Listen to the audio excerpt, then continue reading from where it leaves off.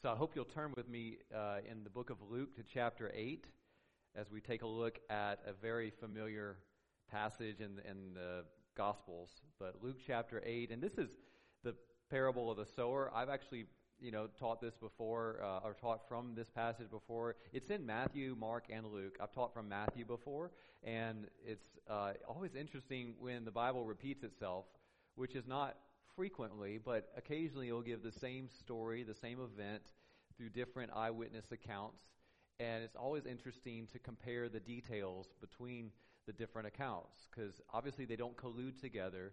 They weren't just copying off a superscript. They were all writing as the Holy Spirit inspired them what He brought to their mind, or what they had, in the case of Luke, gained from interviewing other eyewitnesses, because we don't believe that Luke was actually an eyewitness of the ministry of Jesus, but he was a very careful historian and lover of the gospel, and he recounted some details that aren't even found in Mark and Matthew when we read this parable. And before we do that, you're in Luke chapter 8. I wanted to read a couple of things that kind of are bookends to the parable in Matthew. He says in Matthew 12:35, "A good person produces good things from his storeroom of good, and an evil person produces evil things from his storeroom of evil." So I want you to think about that. Everyone has a storehouse, a storeroom, and out of that is coming forth the fruit, the evidence of what is in your heart. So a good person brings forth good things, right? It's very simple. But these are things that really we are going to lay a foundation for, to go deep. If you read at the end of that same passage in Matthew 13:52, Jesus concludes a sequence of parables, and some of which he explained, others which he just left there for the interpretation to kind of come to us as we seek and meditate on it. But after giving several parables in Matthew 13:52, Jesus said to them, "Therefore, every teacher of the law who has become a disciple in the kingdom of heaven is like the owner of a house who brings out of his storeroom treasures new and old." You may have heard that. It's just a one sentence, one off, and then he goes on. And it's very thought-provoking. What does that mean there? It says every teacher of the law. It says in some of your translations in Matthew 13:52, scribe. But that was a teacher of the law who has become a disciple or trained up in the kingdom of heaven. This is what our church is really beginning to encourage one another in, is discipleship. If you have become a disciple of the kingdom of heaven, this is what you have. You have a storehouse, and you're like the owner of a house who brings out of his storeroom treasures new and treasures old. Okay? And I think that should be obvious to us, that Jesus was portraying or speaking forward towards the new covenant, that not just the scribes who had the Old Testament memorized, but those that had then gone on to become disciples of Jesus Christ were going to not just bring out Old Covenant truths, but New Covenant truths. And they weren't just going to leave behind the Old Covenant when they came to the New and say there's no point in bringing this out anymore. They all have their place. They all have their value, and they're all treasures that are so priceless that we as stewards of these households, or these storehouses that God has given us, are given the responsibility as we minister to one another, as we seek the Lord, as we go out into the world, to use the treasures wisely and to seek the Lord for what should we bring out today. Should we bring out something from the old or something from the new? Should we pray? Should we witness? Should we be silent? Should we correct in love? All these things are applicable to this parable in Luke chapter 8, because in it, you might ask, well, what's the point of the parable of the sower of the seed? Jesus starts out in chapter 8. I'm not going to have to read every verse, but, he's just talking to the crowds here of Jews, and he's saying there was this sower that went out and he scattered some seed on the very hard, compacted ground, and the birds come and they take it right away. It never gets into the soil, never germinates. Then he also throws some seed into the soil that is very shallow. In other words, it might be like where you have an old concrete pad for years and years ago, but it's been neglected, it's been broken up, and now the weeds and the soil has kind of reclaimed the top of that. So you see things growing, but if you were to take a shovel into it, you'd realize, hey, there's actually concrete under here, but I didn't see that. It was soil on top of it, no depth to it. He says some of the seeds falls in that kind of a place, and it shoots up quickly, but the sun withers it away because there's no roots and there's no way for it to go out and get the water and the nutrients it needs. There's a third type of example. Jesus says, so then he throws some soil or some seed, and he throws it into a very weedy area. So the plant does come up, and there's potential there for the roots to go down, but there's so much competition, that it gets choked out, and it never brings forth good fruit. And then finally, there's the fourth type, which is the soil that any good gardener would work up before he plants a seed. And it goes into it, and it brings forth life, 30, 60, 100-fold. Okay, and as some of you know, I grow food for a living, so this particular passage has become very personal to me as I've studied how things actually work in real life. It was probably very personal to almost all the hearers of Jesus, so that's why we would use agricultural terminology. But we lose that today in our society, right? Because most of us, like me, didn't grow up around food. We had no idea how it got to the supermarket. And if we tried to do it in our backyard, we might just take, I'm just going to save a seed from this pepper. And everyone ever done that? I'm going to take a seed from this squash that I really like, and I don't have to go to the store anymore. I'm just going to plant it in my backyard, and I'll have my own food. So you try that, and maybe you don't know any better, and you just put in a little patch of grass or weeds or a little flower bed there, and you stick it in there, and then you're looking, you're watering it, you're saying, is it ever going to come up? Maybe it does, maybe it doesn't, and it might come up, but it's real scraggly. Of course, the weeds around are growing so much faster, and you're like, well, this is hard. This is never going to work. Obviously, I can't just take a seed out of a supermarket vegetable, put it in the ground, and get a crop. I've got to study this out and learn, how does this work, so that we can actually grow things besides weeds. Well, in chapter 8, he explains the parable. I want to read the interpretation and then talk to you a little bit about the soil. In fact, if you just read through it, you see the critical thing is the soil. That's the only difference between the four examples. Okay? The word is the same. So the word of God is going out. He's going to explain that in verse 9. He says, when his disciples asked him what this parable meant, he said, to you it has been given to know the secrets of the kingdom of God, but to others they are in parables, that seeing they may not see, and hearing they may not understand. And this was something that Isaiah had also prophesied, that they would see the miracles of the Messiah firsthand, the Jews, and they would not understand. They would not believe him. They would hear his preaching, and they would say, wow, this man preaches with authority. But they really wouldn't listen. They wouldn't believe, and they wouldn't understand it. And it was, in a sense, a judicial blinding that was going on to Israel in that time, because they were going to reject Jesus, the Messiah.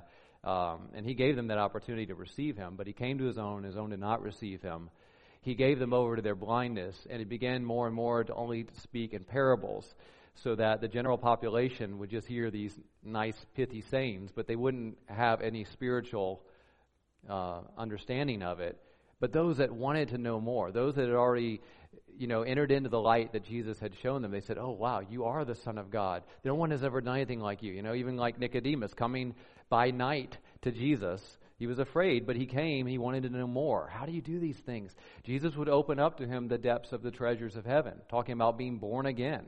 But in this case, they had to come to him afterwards, and he said, look, it's been given to you. It's not given to everybody, okay, in Israel. Because by the blinding of Israel, the judicial blinding of Israel for a season, God opened up the gospel to the whole world so that we, Gentiles, would then have the opportunity to come in to the same kingdom that Israel rejected when it was in her midst.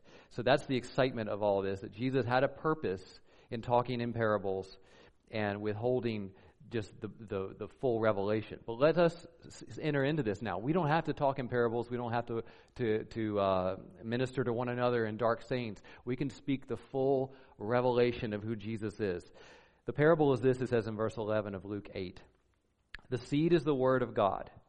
There you go. Seed is the word of God. Then the ones along the path are those who have heard, and the devil comes and takes away the word from their hearts, so that they may not believe and be saved.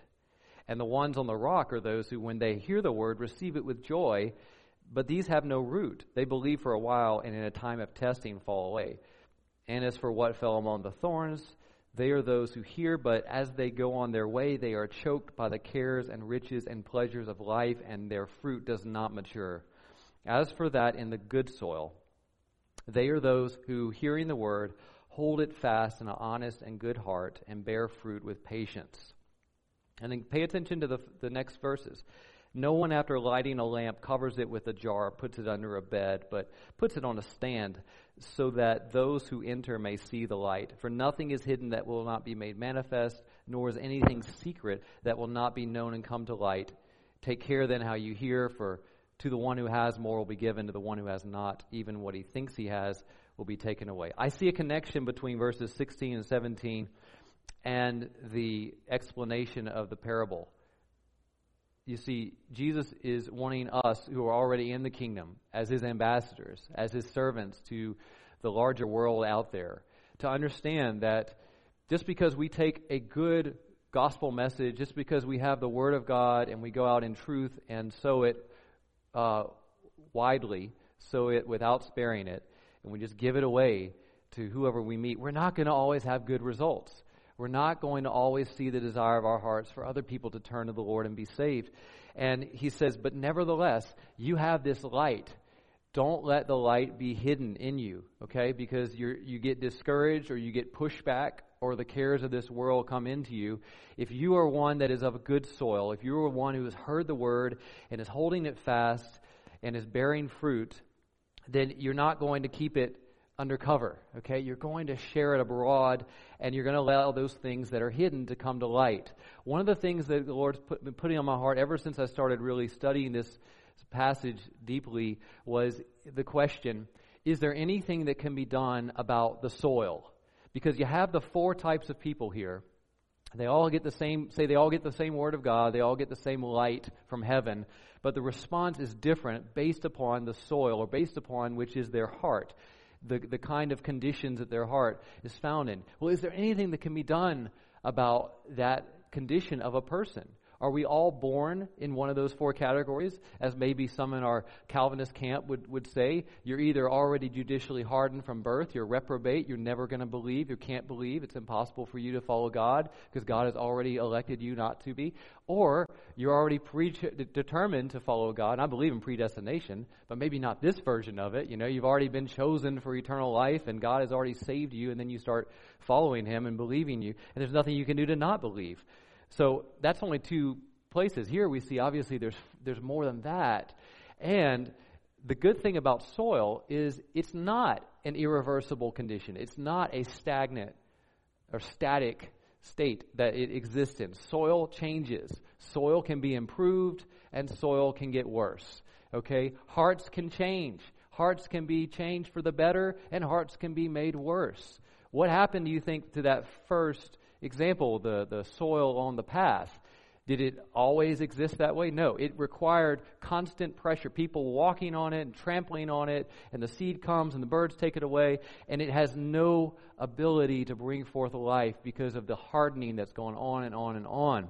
You see that happening in people. They don't start off life that way, but circumstances happen to them, and then they have an opportunity to respond to God in those hard times, to repent, to turn to Him, to soften their hearts, to forgive, to acknowledge their wrong, or they can harden their heart, push people away, become self-righteous, become angry and bitter, and turn away from God. And as that happens, the heart becomes harder and harder. You all know the story of Pharaoh in the Exodus and how God hardened his heart. We all know that testimony that he brought Pharaoh to a point of absolute insanity so that the children of Israel would be able to leave out of Egypt. But if you read it carefully, God was not the one that started hardening Pharaoh's heart. He predicted that Pharaoh was going to harden his heart and that he was going to continue to do it to the point that he'd let the children of Israel go. But Pharaoh hardened his heart the first few times himself. Then God said, I'm going to work with you in this. You already resist me. You've already rejected the light that I've given you. So I'm going to turn you over into more blindness. And He works with him and hardens his heart even more. It's a fearful thing to think that God can harden people's hearts and give them over to a reprobate mind, give them over to what they desire if they desire to reject God and have nothing to do with Him. They'll regret it in eternity. But He's able to do that. But that's not His desire. His desire, of course, in that specific situation was to let the children of Israel go free. So there was a greater benefit to turning a man over to a hardened heart.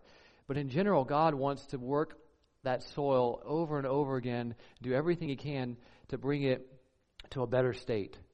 And I see in this parable, there's not just God who's responsible for the heart. Yes, He is. Yes, He is the one that can change hearts. Yes, He is the one that can work on people's hearts and open their hearts and harden their hearts. He has access to our hearts. We don't have access to each other's hearts. We only have our own heart that we can really do something about. But at the same time, I think we can affect the hearts of those around us. So I see three people in the life here that are very important. Well, it's not just the Father, Son, and the Holy Spirit, of course. I do see God as one. And then I see the sower, who could be you and me, going out there. We actually can do something about the condition of the soil. Any gardener or farmer worth his salt is not just going to go out and start wasting seed on poor ground. He's going to work the ground. Okay, and then, of course, the final person is the sinner themselves, the person that is receiving the seed or is being exposed to the grace of God. What is their response to it? They can do something about their heart, and we as believers can do something about our heart right now as well. And that's why it's so good to reflect on this and consider that just because you may have been born again 30 years ago, just because you've been coming to church your whole life, doesn't mean you're in the final category where you have a good heart, a good soil, and where the Word of God goes in and settles, and you're producing 3,000, 6,000, 10,000% yields. That's what that means. There's 30, 60, 100-fold is a lot. And not every Christian, obviously, in every stage of their life is there, because things enter into the heart and choke it out. But let's take a close look at this here. If there's something that we can do as the worker of the ground, we'll say that God is the husbandman, right? God is the farmer. He owns the field and the land. So ultimately, He's the one that can bring forth the life and the harvest. But you're a worker. You're the one scattering the seed maybe one day. Maybe you're out there a day laborer. You're coming behind and watering it. Maybe you're plowing the ground. Maybe you're harrowing in the seed. You're pulling the weeds. Okay, there's a lot of work to be done. And the farmer that owns it is not going to be the one out there doing that every day. He's going to hire people in there to do it, maybe for a season. Maybe you have access to somebody's life for a season, and you're able to pour into them, speak the Word of God, disciple them. And they're not even saved yet, but you're working on their heart and sowing the Word of God, not knowing when this might be the day that life comes forth, okay? And you might be someone that just in passing throws a little seed or throws a little water on someone else's seed that has gone in their life, and you never see them again. Okay, the guy hired you for one day, just like that parable where Jesus said there were people standing around, and He hired some for 12 hours, and some gave him 1 hour, and He paid them all the same. But that may have been it. They may never have gone back again, and you may never see that person again. But if you're working, what you can do about the soil is very important to consider. I think much of Christianity today results in the second example here, which is the seed that goes into the soil, but it falls upon like a rock. And it says in verse 13, the ones on the rock are those who, when they hear the word, receive it with joy. But they have no root, and they believe for a while, and in time of testing, they fall away. How often do we see that these days? And it's discouraging, it's frustrating. You want to follow up and pull them back and get them to understand. And it seems very interesting that he says these are the ones that they hear the gospel or they hear the word of God, and they receive it with joy. You think that's wonderful. Oh, that there be more people when we go out to LSU, that we come and we preach the good news and they receive it with joy. And we do encounter people that are happy to see us, and they are thankful to receive the testimony bags or have a conversation about Jesus. And it's almost as though that's not really the response of a true conversion. A true conversion oftentimes is one of brokenness, is one of sadness, is one of repentance and sorrow over the sin that we have committed in our lives, over the consequences not only that we're going to face now, but that we have brought into other people's lives, over the heartache that we have caused God, over the rebellion, over the things that Jesus had to suffer just to redeem us and to make us able to enter into heaven. There's reflection on all of that. And when a person really sees their state before God and their sinfulness, and they repent, oftentimes with tears, that root has gone down deeply, because, you see, the heart is broken at that point. What does Jesus say? Blessed are those who mourn, for they shall be comforted. There is a comfort and there is a joy that comes when true salvation has entered into the heart. But sometimes it's not even immediate. Sometimes there's that reflection that breaks the heart, and it's that broken soil that allows the seed to go down and the roots to travel deeply. And I don't want to rush that in somebody that is seeking the Lord or considering the claims of Christianity. I don't want to rush them into a quick decision and say, just say this prayer and you'll have eternal, you're going to heaven when you die and God's forgiven all your sins and no matter what you do, you're good, right? You're saved. But rather, we see people that fall away because after they've been sold that bill of goods, they face persecution maybe for their Christian faith. They start telling their friends and their families, oh, I found Jesus. This is great. I love going to church. I love my friends, and I love the freedom that I have in my life. And they start facing pushback and questions about what about this? And don't you want to do this with us anymore? And are you holier than us? And the persecution or the offenses stumble them. And they say, I don't like this. This wasn't what I signed up for. I thought things were going to get better. And instead, things are harder now for me. And they fall away, and these are the ones you won't see again in church. But the third group, on the other hand, it says in verse 14, those that fell among the thorns, they are those who hear. And they go on their way, and they're choked. And the implication, as you read the different passages, Matthew, Mark, and Luke, is that these are the ones that hear repeatedly. They come, and they sit, and they listen to the Word of God, and they rather like it. And there's actually a little bit of life that springs up. Okay? It's just that there's no good fruit. It's that little seed that you put out in your backyard and you see it sprout up. And it may even realize, hey, winter is coming, and it pushes ahead to making some kind of a little scrawny fruit or something. But you're like, oh, I can't eat this. This is terrible because the whole desire of the plant is to regenerate itself. So it's going to rush ahead, try to produce that flower, that seed, that fruit, and drop it to scatter it. But it's not good. It doesn't bring forth any good fruit that matures. And this is honestly the case of many people in our churches today. They do hear the word. They do believe it. But they don't actually bear fruit. Why is it? It says it very clearly there. The cares, the riches, and the pleasures of this life are choking it out. So once again, the problem is with the soil. The soil was not properly tilled up. There was a desire to follow Jesus. There was a realization, I need my sins forgiven. And I need to go the new direction and repent and turn to God.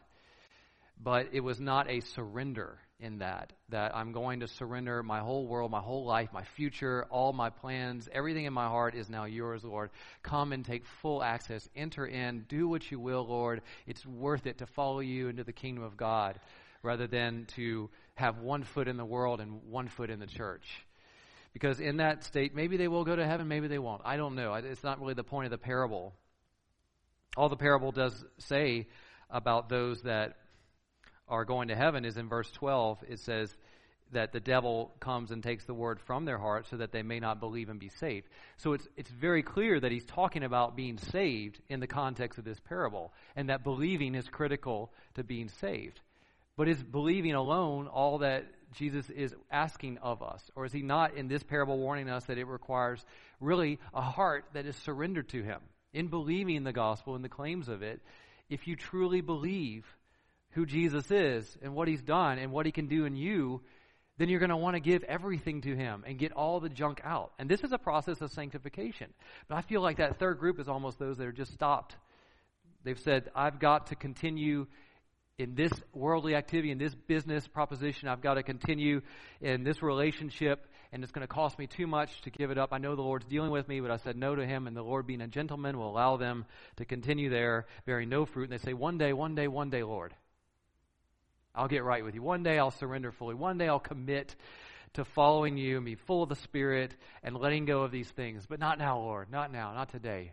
Me first, Lord. Remember the example of in Luke 14 when the people were coming to Jesus, or Jesus was calling them to follow him. But every single one of them said, let me first, Lord. Let me go bury my dead. Let me first go take care of this. And that's the problem, is that if me is first, then Jesus obviously isn't, and the fruit will not mature. But those that are in a good soil, it says in verse 50, are those who, hearing the word, hold it fast in an honest and good heart. How did we get to an honest and good heart? That's the thought. Well, if I have a very compacted soil in my farm, okay, and I want to prepare it organically, right? I don't want to use the shortcuts that chemical farmers have introduced that are creating a lot of toxins and problems. I want to use natural methods as much as I can, ones that will produce a healthy environment, but I also want to get rid of the weeds that are currently growing. You got Louisiana, compacted soil, gets pounded by rain throughout the summer. It doesn't have a lot of nutrients that are being replenished. So this is soil that's not going to grow a good crop. First thing you got to do, though, is get rid of what is growing, which is grass or weeds. And so we can solarize it. Basically, you can lay a black tarp, clear plastic on it, and that will kill off the top layer of what is growing there. And you're not having to spray it with Roundup. You're not having to go in there and dig and dig and dig. You're not tilling either. And, many of you would say, I'll just get my tiller out, my rototiller, and flip it. And the problem with that is that's kind of another way that I would say is not the best way to sow the seed. If you're going to till your ground deeply and go back and do that several times a year every time you have a new crop or whatever you need to get rid of the weeds, what you're actually doing is, yes, you are creating a soft topsoil momentarily, and you're flipping that grass underneath it where it's going to die. But you're destroying the structure of the soil, number one, so it's going to lose a lot of minerals and nutrients, have no viability, have no life in the soil as far as the fungi, the protozoa, the earthworms. Their community is already established, and you want to use that community. You just want to get rid of the grass. But by tilling, we flip it all up, we kill most of that, and then even worse, we create a hard pan is what it's called. If your tiller goes down 8 inches, you have 8 inches of topsoil, but underneath that you have a very compacted, hard layer of soil now that the roots of the plant you're going to put in there are not going to be able to penetrate. And that's what happens when we till over and over again. We make kind of a dusty topsoil, and then underneath there it becomes very hard, and the plants struggle to survive. So you have to use all kinds of additives and fertilizers just to keep them alive. Does that make sense? So that's why a lot of farmers such as us are getting away from tilling, and we're trying to use other passive methods to get the soil ready. So what would we do if, say, we burned off the top layer with solarization, and then we wanted to grow a plant there? Well, we would grow cover crops. And I love this idea because there is some seed that you can put into a hard ground and you can water it, it'll germinate, and it will go down further than it goes up. There's a type of radish called a tillage radish. Some of you may be familiar with daikon radishes. There's long, white, Asian radishes, not like the little red ones you buy in the store. But these things have roots that can go down for several feet, and they're amazing. They break through the hardened soil, and they allow the ground to just naturally be softened and broken up by the organic matter that is settling there. And you just allow the top to grow. It's a little green leafy vegetable. But underneath there, if you give it the time to actually live its full life and then die and rot in the soil, what you'll find the next season when you come back is that ground is softened up by the cover crop of tillage radishes and other grains and other things that you could grow in there. And we do a lot of that to rotate. Even the Bible talks about every 7 years they were supposed to allow their soils to rest. So, and what you do in that rest is you don't just let weeds come up. You actually put in seeds of something you're not going to harvest for food, but you're going to allow it to break up the soil. And so we can go out there and sow certain seeds that will penetrate the heart in such a way that it begins to break up, even if it's a hard heart. See, a seared conscience and a hard heart is not a hopeless case. If you seared a steak or something, right, you'd have a crispy, hardened top. But if you cut it with a knife, what's underneath that seared top? A soft, tender, right, inside. And oftentimes that's what we find with people that have seared consciences. They have an exterior shell of hardness, but if you love them and you deal with them patiently and you pray about how can I reach them, there are certain seeds that will get through to their heart and begin to open up. There's a tender part that has been maybe hurt and maybe abused, and they don't want to allow it to have that access to anyone else again. What is it, though, that we can use that will actually help somebody? Well, that's where you and I, as stewards of a storehouse of treasures, need to be wise about what we use as far as the Word of God. The Word of God is a big collection of 66 books. And, what do? Do I start someone in Genesis chapter 1? Do I tell them about the 10 Commandments? Do I go to Romans chapter 3 and tell them that, take them through the Romans road? I mean, how do I have all these treasures, some are old, some are new. How do I get into someone's life? Well, you don't know until you find out, right? I mean, it's obvious. You need to know, who are they? I like to just spend time talking with people about themselves, which is their favorite topic, because what I'm doing is praying, God, okay, where are they coming from? What do they really believe? And how can I relate to them? Because you don't want to just burn a bridge right away. You want to actually connect a bridge somehow. Maybe it's through something you've done in your secular life. Is it called secular life? In your past, that you can connect with someone else where they are, what they enjoy. And you build a bridge. But that bridge is simply there to bring the gospel into their hearts, to break down the walls that relationships can build. Now, I can build a bridge in 2 or 3 minutes with somebody. It doesn't take years of building a friendship before, I should tell you I'm a Christian, and I want to tell you what happens when we die. And you can do that very quickly if you're intentional about it and you're interested in the person. They can see your genuine love and concern for them. But oftentimes, what I find in our society is that we have people that have a form of godliness, but they deny the power of all because they are, in a sense, trusting in their own works, trusting in their goodness. Maybe they've been raised in church, but the gospel has never really gotten through to them. There's a blindness about what Jesus actually did at the cross. There's not really an appreciation. Oh, he died for my sins. Yes, I know that. Now I'm going to do my part to get to heaven.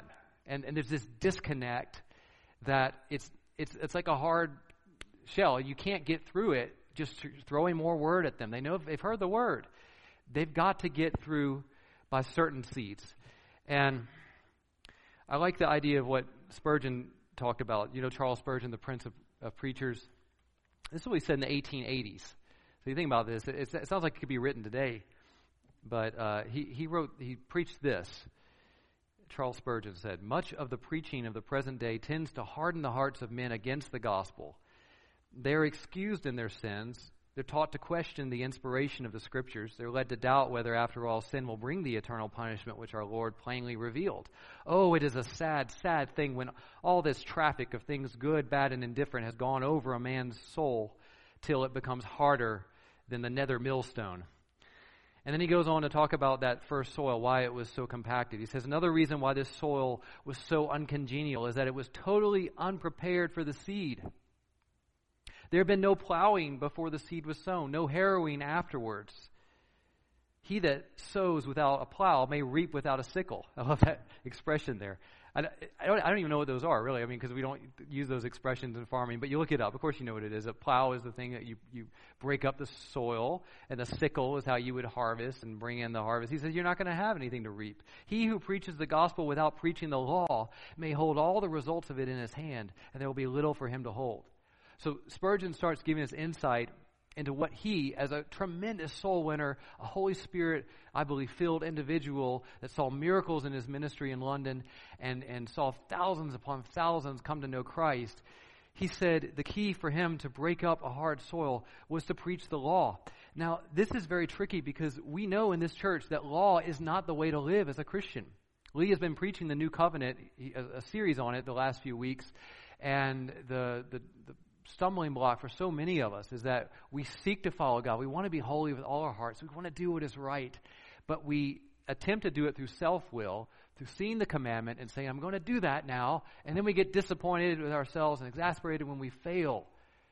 And God was saying, look, you could never do it in the first place. In fact, I'm not satisfied with you fulfilling the righteous letter of the law. I want the righteousness of the law to be fulfilled in your heart. And I'm going to write it on your heart and on your mind. And I'm going to do it through you if you'll turn to me in dependence and trust and walk under grace and not under law. Because when you walk under law, the promise in 1 Corinthians 15 is very clear. It will revive or stir up sin. It gives strength to your sinful nature. And so when we have the law in our hands, we have to be very careful how we're using it. And Paul talks about, I think in 1 Timothy chapter 1, that the law is good when it's used lawfully. But it was not made for the righteous. It was made for the unrighteous. And he makes a long list of all the people and any other thing that doesn't lead to sound doctrine. Basically, anyone that's not regenerated, the law is useful for them. But you have to learn how to use it lawfully. Okay? It's really to bring people to Christ. That's what it was in Galatians chapter 3. It was a tutor to bring us to Christ. Not to teach us how to walk like Christ, because Christ began to open up the spiritual meaning of the law. The righteousness of the law is much deeper than the letter of the law. So in your heart, he wants you to not just not murder people. He wants you to not hate, not be angry with your brother anymore. He doesn't just want you to not commit adultery. He wants you to stop lusting in your heart. He wants you to begin to love people and to pray for those that despitefully use you. These were things the old covenant never demanded of the saints of God in Israel, because it couldn't bring it about. The law could not produce that. But now grace can. But in order to get someone to see their need for grace and their need for a Savior, the law is a wonderful seed to break into that heart. Spurgeon quotes another pastor, and it says, when he preached in the streets of Edinburgh, that's in Scotland, he used to say, "You must preach the law, for the gospel is a silken thread, but you cannot get it into the hearts of men unless you have made a way for it with the sharp needle. The sharp needle of the law will pull the silken thread of the gospel after it." You know, it's one of those beautiful analogies like only the British could say. And yet, you say, what does it mean? How does that work practically for me? Well, Spurgeon goes on to say, there must be plowing before there is sowing, if there is to be reaping after the sowing. So in this case of this first example, he says, there was no harrowing after the sowing. Now, harrowing is like, it means different things today in agriculture than maybe it meant back in the 19th century. But what Spurgeon was referring to was after you'd sow the seed on the ground, you would then mix it in the topsoil. Okay, you didn't want to just leave it exposed to anything that could come along, like the birds. They'll come along, they'll take the seed away if they see it there. You mix it in the topsoil, you water it in. The harrow would come along and do that job for you after you had plowed it and sowed it. So he says, in this case, there was no harrowing. And that is a very important part of the work, to go over the ground again, to get the seed well into the soil. So we might talk to someone again if we have the opportunity, follow up with them and begin to explain further the things of the kingdom of God. He says, I like prayer meetings that harrow in the seed, and private prayer, that secret study of the word, that private crying unto God after the seed has been sown, that he would be pleased to cover it up and keep it in the soil and make it ready for the harvest. But with no plowing before the sowing and no harrowing afterwards, what result can you expect? Wow, it's very convicting to me that I would love to just go out there and just see people respond joyfully to John 3:16 or the Romans Road or the message of Jesus' resurrection. But to see them respond joyfully for a time, and then as soon as the persecution comes, the offenses come, the temptations of life, and they fall away, this is not good. This actually produces a harder heart at that point in their life. I tried Christianity. It didn't work. Oh, I was around those Christians. They're a bunch of hypocrites. You know what they said about me? You know what they said to me? They hurt me. And they walk away because they weren't told that in the kingdom of God, you're going to suffer tribulation. You're going to have to deny yourself. You're going to have to learn to take up the yoke of Christ. You cannot do this yourself. And you have to realize that your sins are preparing a day of judgment for yourself.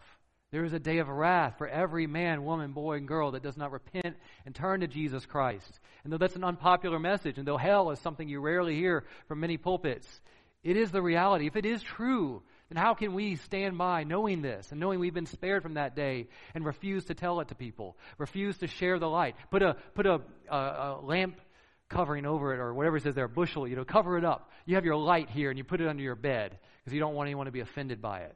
No, we got to go out and take the light once it's been revealed to us. And in this case, that is perhaps the reason why so many people do not continue on to the good soil. The soil wasn't prepared.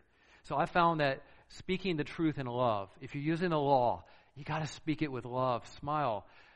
Listen, be patient. Never use it as a hammer over the head, but use it as someone who, myself, has failed God. I have broken the commandments of God. I deserve his wrath. I'm no better than you, but I am in a better position if you don't realize that you can't get there by good works. And so we began to speak this truth in love and ask them, have you followed God's commandments? Are you doing the things that you know in your conscience are right and are worthy of your life? Are you really keeping them? Are you really following those commandments? And no one is. Of course, if they're honest with you, they're going to say no. And that's why he says there, the good soil is the person that had an honest and good heart. It's in Luke chapter 8, verse 15. Some of your translations may say a noble and good heart, but an honest and good heart. This is a genuine heart. It doesn't mean they're a good person in the sense of righteousness. There are none that are righteous in and of themselves. But it does mean you can have a heart that is broken and humbled and ready to hear the gospel and fully surrender to it because you have received the love of the truth. Do you know that's a statement about the last days in 2 Thessalonians 2? That there are going to be people that are going to hear the truth and they will not receive the love of the truth. And God is going to give them over to a deluding spirit, it says in the last days, so they're going to believe the lie of the false Antichrist system. Because they have an opportunity to believe the truth. What does that mean? The truth about the President of the United States, the truth about the World Economic Forum. No, he's talking about the truth about you. You did not receive the truth about your own heart, about your own life, about your own sins, about your own destiny before God. And your heart, and you rejected it. Whereas if you had come with a good and humble and genuine heart saying, I am a wretched sinner, I know I need this salvation, God will open up the light of all that he has for you. He'll give you a storehouse of treasures, and he'll bring you into the kingdom of God. Suddenly your eyes are open to seeing your Savior Jesus, and everything changes. All things are made new. I want to finish by talking about the third person in this parable here. We had God, the owner of the field. We had the worker, the laborer, and how we can wisely use the seed that is necessary and best for that season of life, for that person's soil. And then finally, what is the call to us, the people that are hearing the word of God, and maybe our hearts are not producing fruit? Look in Jeremiah chapter 4, please.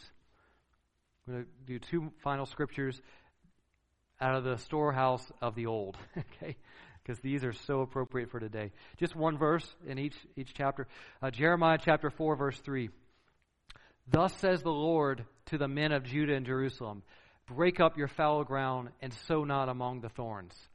Do you realize that any Jew or scribe or Pharisee or probably anyone that heard the word of the Lord commonly back in the days of Jesus would have associated this parable that he was teaching with the sayings of Jeremiah here, to break up the fallow ground of your heart and do not sow among the thorns. Okay, to those that are, you got to work on it. And this is now the call to us. And one more verse, it's in Hosea chapter 10.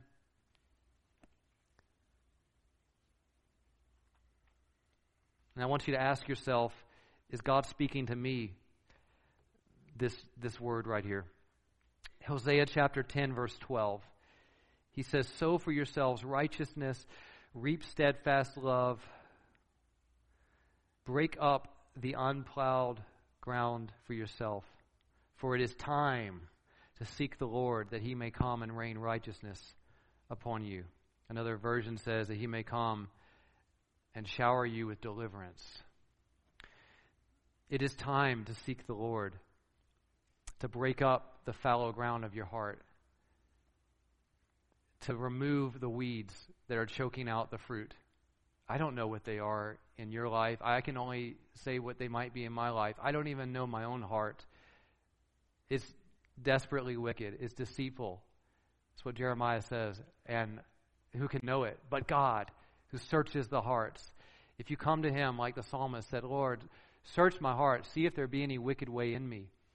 Is he going to turn away such a person like that? No, I think he longs to have people that will seek him and ask him to show them. Just show me, Lord. He's not going to show you something that's going to cause you to fall away in horror of your own wicked. He knows what we can bear and what we can't. He knows what's necessary for this season, and I don't. So I could come and tell you maybe there's something in your life that I think you need to fix. But God, the Holy Spirit, knows what is in your life that he can fix, and he can show you if you'll allow him. But you have to receive the love of the truth. And when God comes to us with a word like this, and I've been letting him just open up my heart and show me, Lord, where's the ground hardened? Where are there weeds in there that need to be pulled up? Where is there a hard rock that needs to be dug out so that the roots can go down deeply, Lord? It is time to seek the Lord. He wants to come and rain righteousness upon you. It is time to sow for yourself righteousness. If you sow the righteous word of God into your own lives, speaking to yourselves in psalms and hymns and spiritual songs, and preaching to yourself, even when you're in your car, okay, telling yourself, reminding yourself of these things, you sow in righteousness. Faith comes by hearing, and hearing the word of God. So it's never in vain. Even if you go out and you witness to your neighbor and they just like turn their back on you and they cut you off in mid-sentence, it was not in vain that the word of God went out. Because your faith, if you allow it, your faith is increased in that moment. Faith comes by hearing the word of Christ. And it doesn't return vain either. That may drop on a hard soil, but it may sit there for a little while. There may be someone else that follows it up the next day, begins to break it open. Water may come from some other source. And then the life sprouts up, which only God can give. He gives the increase. But we're nobodies. We're just water. One man waters, one man soils. Wherever you are in your life, you have the opportunity to do this. And like Spurgeon said, don't forget the prayer. Don't forget the harrowing in the soil. Okay? Even when they're not in your presence, you can't talk to them, you don't even know where they are. You can pray and continue to chase them down with the hound of heaven that will follow them wherever they are, deal with their hearts, and if they're willing to come, ultimately, it's going to be about them. If they're not willing, that's their responsibility. If they are willing, they're going to enter into the kingdom of God, and you have won yourself a brother, a sister for eternity. It's a great life. Sometimes the reason we don't do this is because our hearts are already so heavy and burdened and cluttered up with things that need to be removed. So let this minister to you, whoever wants to come up and play. It may be a message from any of those perspectives. I know it has been for me this week. But I hope it's an encouragement to you that as a born-again child of God, God has given you a storehouse full of treasures, old and new. Read the full counsel of the Word of God. Learn how to skillfully use it as you speak to others. And always, always speak the truth in love. Love those you're talking to. If you don't, get alone and get your own heart right first. Then you'll be of great use to the kingdom of God. Amen. Father, I thank you that we have heard so many wonderful things from this pulpit over the years, Lord, about your grace, about the way that you deliver us, save us, sanctify us, fill us with your Holy Spirit, and lead us in a step-by-step walk with your Son, Jesus. And I magnify your grace today, Lord. I thank you that we can receive these pearls, these precious truths, Lord God. There was a time in my life when I could not receive it, when I would have trampled on it like a dog, or I would have devoured it. And that's why you said, don't cast your pearls before swine. I wasn't ready for it. I needed to receive the seed that would break up my heart, pull out those weeds, and ruin the life that I had set out on with all my heart, and exchange it for the life that you wanted me to have. And I thank you that in doing that, you have now called me and all of these saints in here to go out and reach others for the kingdom of God, to invite them into this kingdom, invite them to follow the one that can give them a new heart, and give them a better life, not a life down here, but a life forever with you where you are. And I praise you, Father God.